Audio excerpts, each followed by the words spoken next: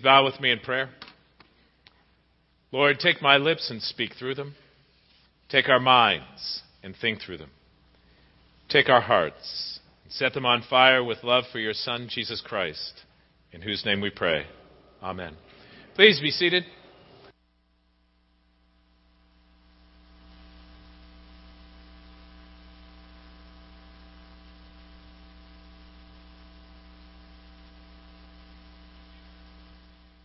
Our fall sermon series on God's Way.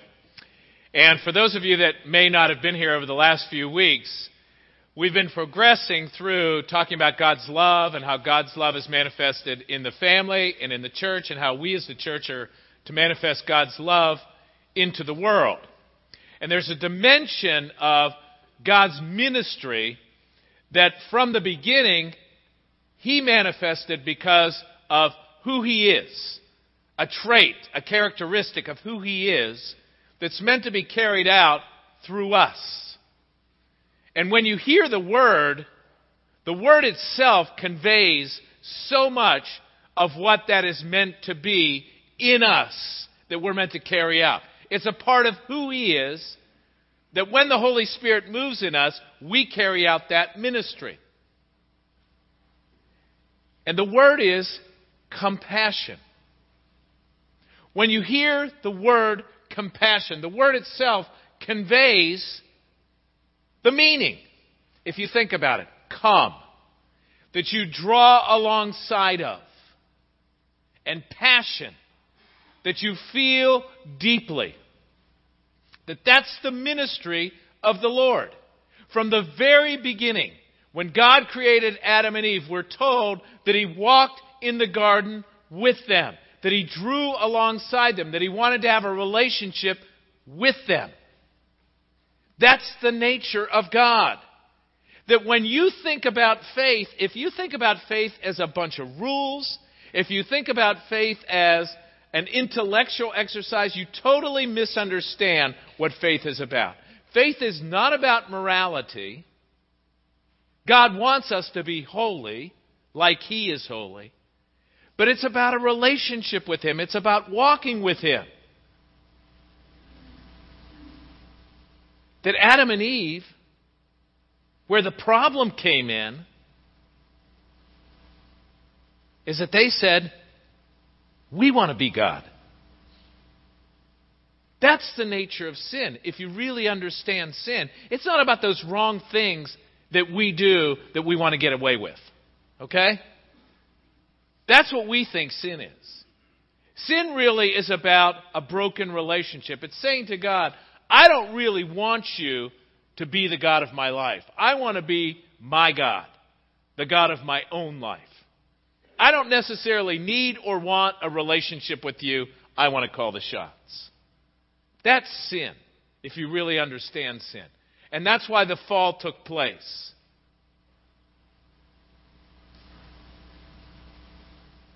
And God has, since that time, what I talked about last week and the week before, even before Adam and Eve left the garden, Genesis 3:15, that God revealed that He was going to provide a way for us to be restored to Him. A prophecy about sending a Messiah. And when Jesus came, He revealed that same idea about who God is. That He was called Emmanuel, God with us, to draw alongside us.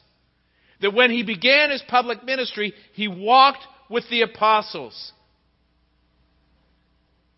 That He came to die on a cross to put His arms of love reaching out to die in our place for our sin so that we might feel His embrace, His love. That He sat in the upper room and He promised when He ascended, I will send the Holy Spirit to be with you, to dwell with you, to be in you, so intimate, just like me. He called Him the Paraclete, the one to draw alongside you, just like me. And when He ascended, He said, "Lo, I am with you always," in the person of the Holy Spirit, to be intimately connected to you, to draw alongside you. That's the nature of God, Father, Son, and Holy Spirit, to be with us. His person is compassion. To come alongside us because He's passionate for us. That's God's nature. That's what He wants for us.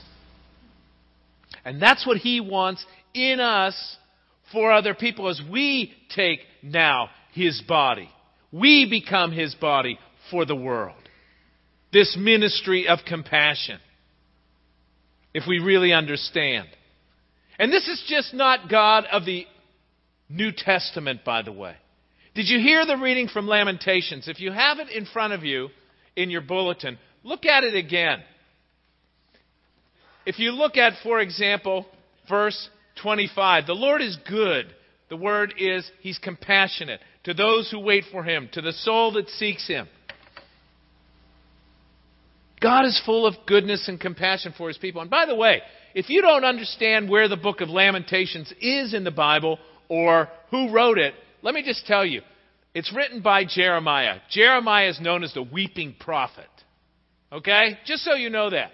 Because he saw Israel be judged and go off into exile, and he suffered a lot of persecution because he was prophesying about what God was going to do. He wasn't a happy camper.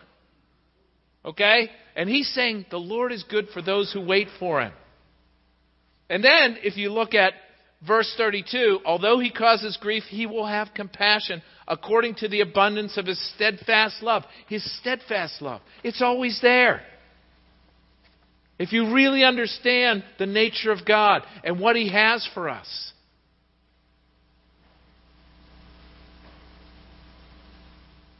But there's a phrase that is throughout the Old Testament.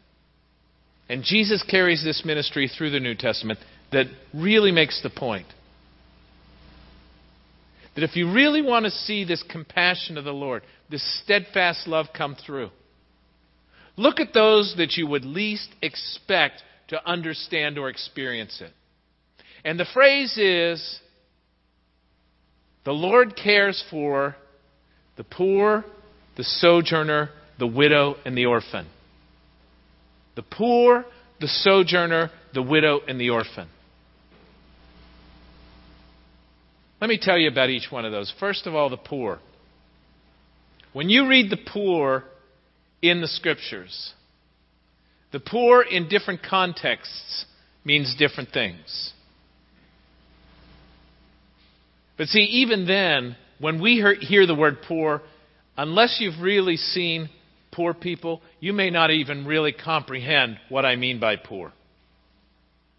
Because the poor in the times of the Old Testament, even in the times of the New Testament, is far different than the poor that we see in the United States today. Because think about the poor in the United States today.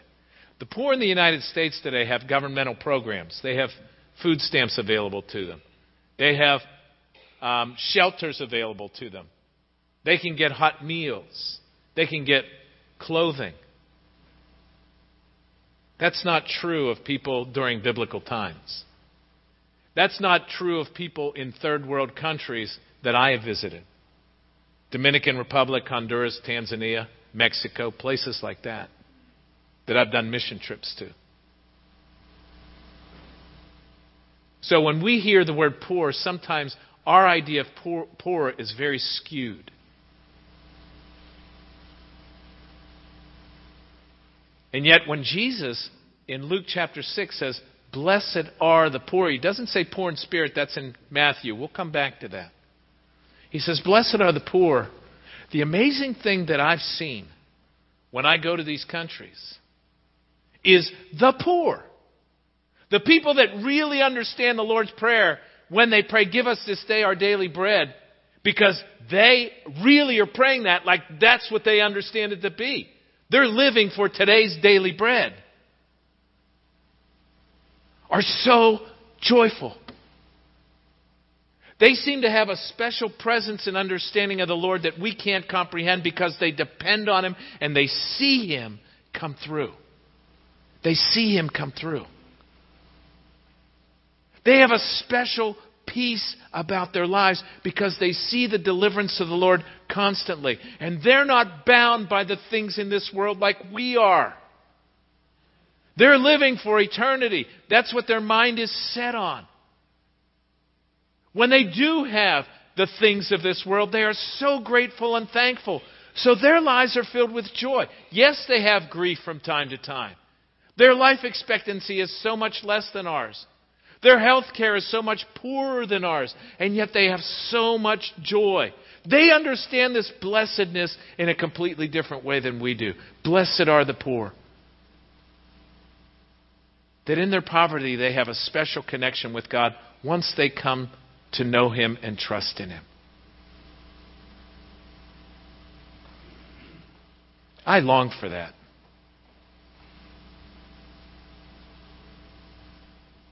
That kind of joy, that kind of peace. That's what we all want.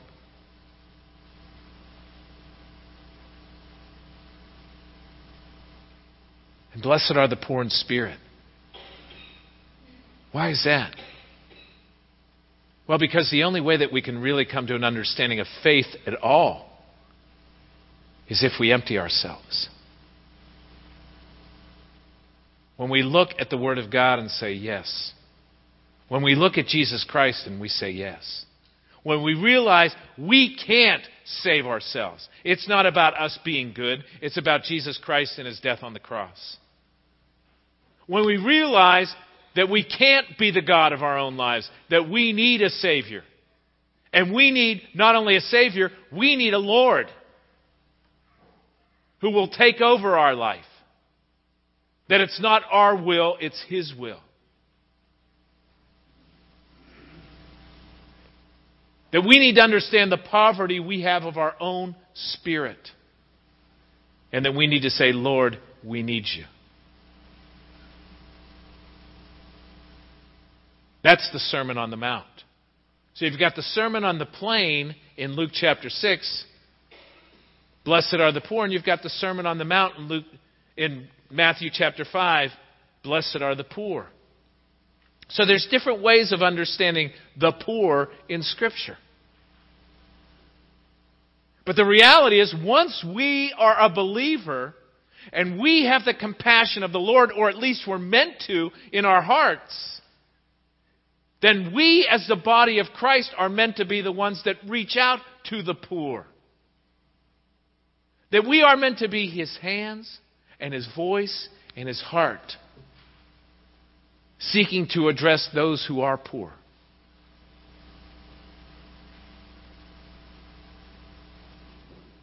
That really the opposite of compassion, that we're drawing alongside other people who have need, is that we're only interested in taking care of ourselves. That it's all about me.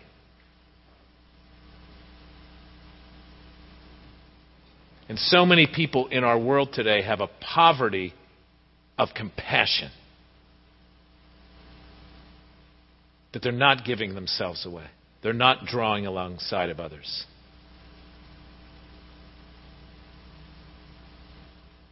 We are meant to be the ones who help to bless the poor. The promise to Abraham was blessed to be a blessing. That when we come to faith, we are to be the ones to be a blessing. Secondly, the sojourner. That's a word that's not really common in our culture. Let me put it a different way. Someone who's traveling through the land, a foreigner. Now, in Hilton Head, we get a lot of them. They're called tourists.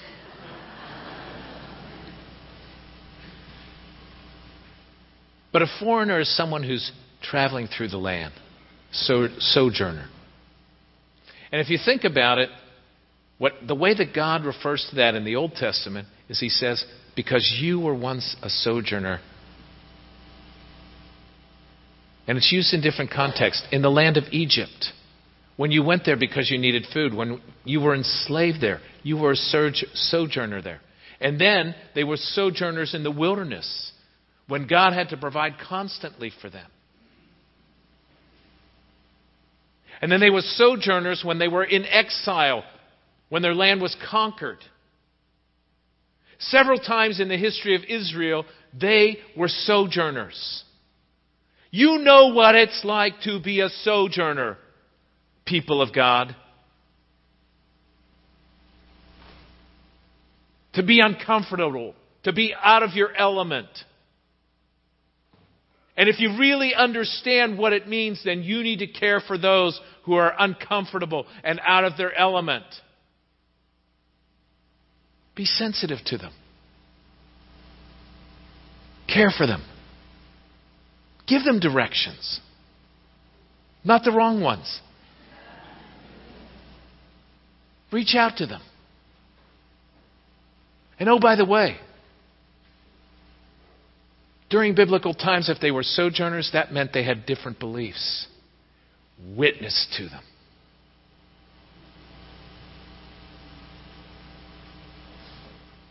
Share the gospel so they take it back with them.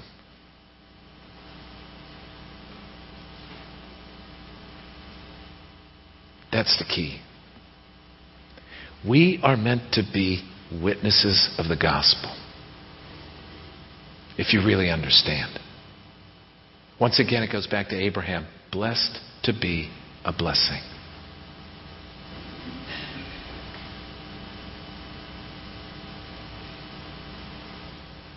Sojourners. People that are struggling. People that are confused. People that are off balance. We see people like that all the time. And Jesus modeled that in His own life and ministry. Think about it. In John chapter 4, when He met the Samaritan woman at the well, He reached out to her. That was unheard of for a Jew. And then the Syrophoenician woman, when He was on vacation at Tyre, He reached out to a Syrophoenician woman. And then when He was in Jerusalem, there were Greeks who came to see Jesus. Sir, we wish to see Jesus. So He reached out to the Gentiles. And then we see the early church taking on the same model. As Philip reached out to the Ethiopian eunuch. And then we see Peter reaching out to the centurion. And then we see Paul being the apostle to the Gentiles. And there it goes. The gospel is going out to foreign lands because we are meant to be a blessing to those who don't know the Lord. That's the point of caring for sojourners.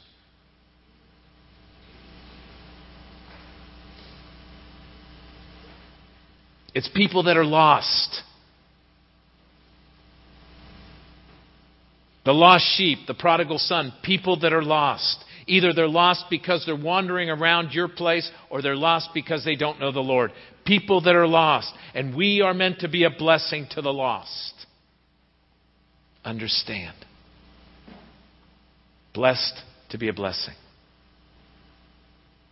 A blessing to the nations. The nations mean all those who don't know the Lord. That's what it means. That was the promise to Abraham, the first person of faith. The first person who knew the Lord. The first Israelite, if you will.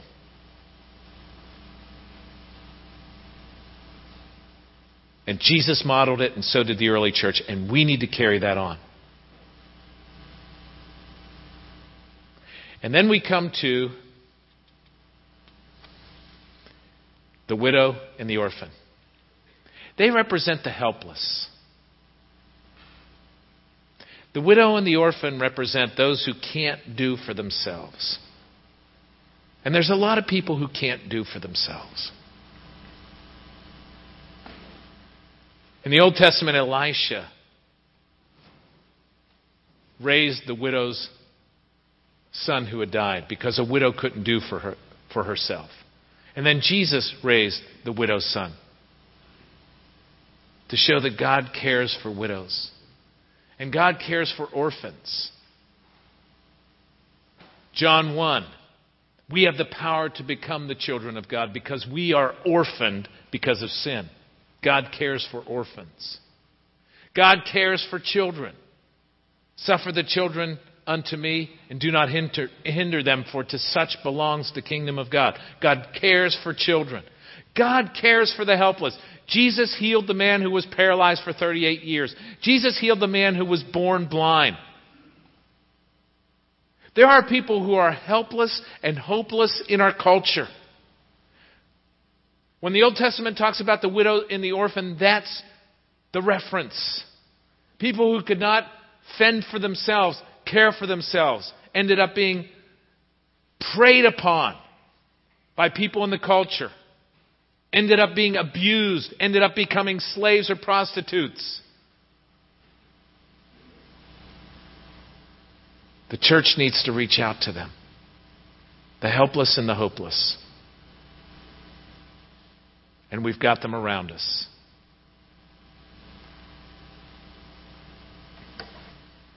You know, and sometimes this compassion, Jesus even got angry, by the way, when people failed to show compassion. Did you ever catch that?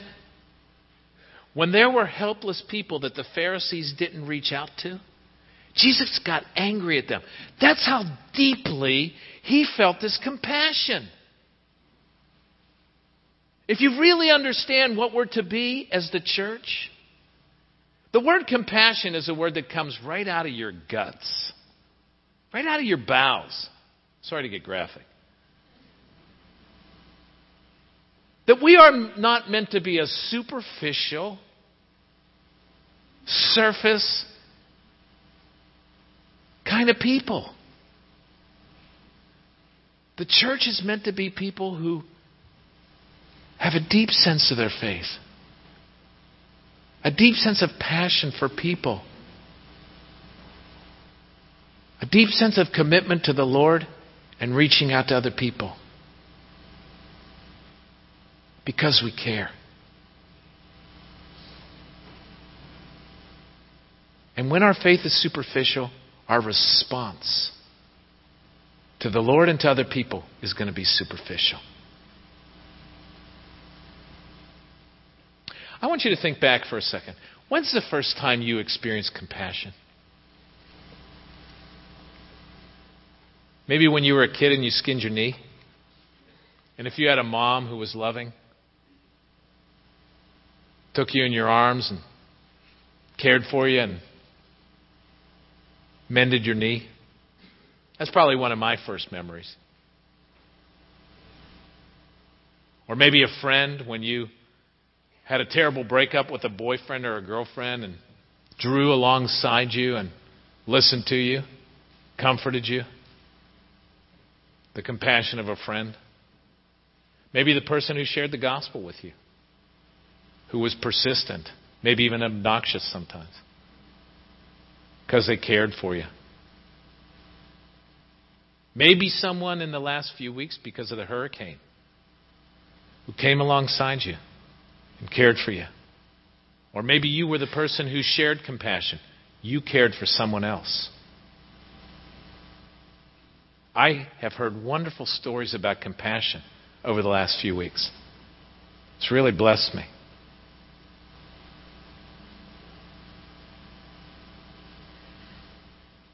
When I was writing my sermon series, I heard a story of compassion that was really touching to me.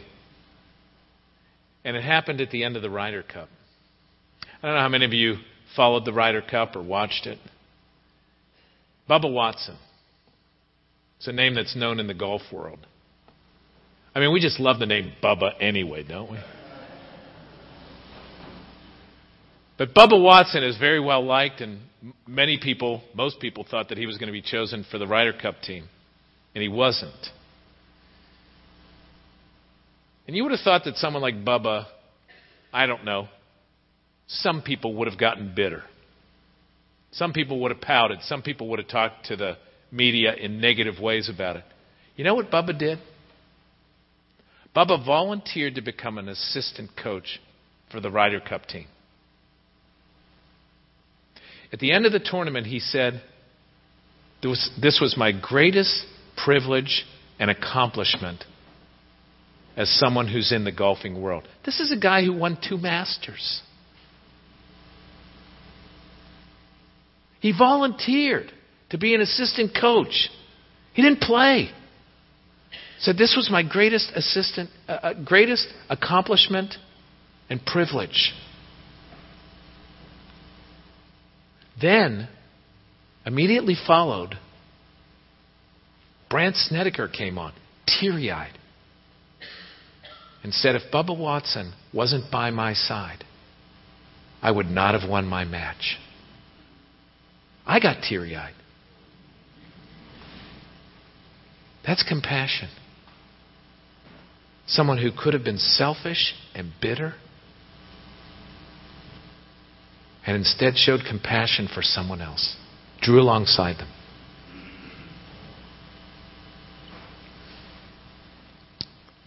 Tell you a story of compassion that changed my life. Nearly 40 years ago, almost 40 years ago, really, hard to believe now, I met this girl by the name of Meredith Fraley. Her name's now Meredith Kronz. And we were sitting on a porch, and we were getting to know one another. We just started dating. And I was telling her my family background. And as I was telling her some of the challenges that I had faced with my family, she started crying. And it really caught me off guard. I thought, why are you crying? It's my family. It's my stuff. I didn't get it. I really didn't get it. And she looked at me and she said, that must have been really hard. And I thought, I never really thought about it. I just kept moving. Because what does a 20-year-old guy do? Keeps moving. Doesn't slow down. I was an extreme extrovert. I was very active. Meredith showed me compassion and empathy. I'd never experienced it quite like that before. It's probably one of the reasons I'm married to her. She really touched me at that point. She's taught me about compassion.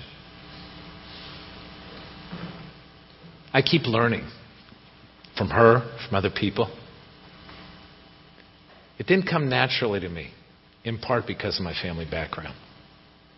In part because probably my personality. But I had to first come to the Lord to learn about compassion. Because He's the source.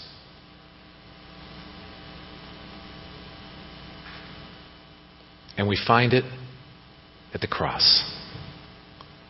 The one who died for us in our place for our sin. Out of love for us. The one who came to earth to model what compassion looks like.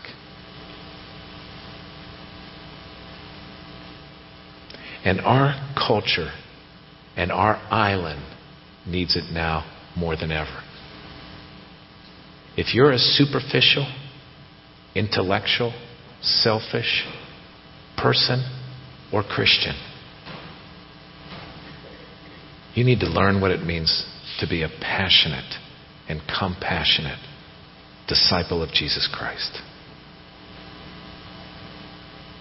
Because the Lord wants His compassion in His body, His church.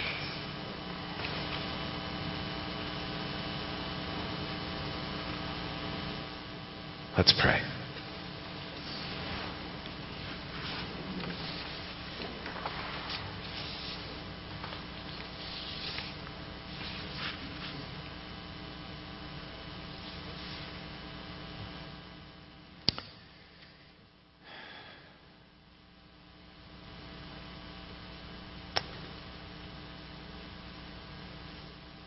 Lord God, all around us we are told to take care of number one and do your own thing, and you're your own person.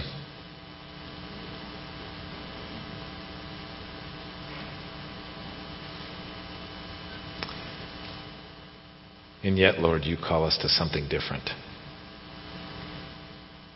First and foremost, you call us to yourself in your Son, Jesus Christ. That he went to the cross so that we might know him as Savior and Lord.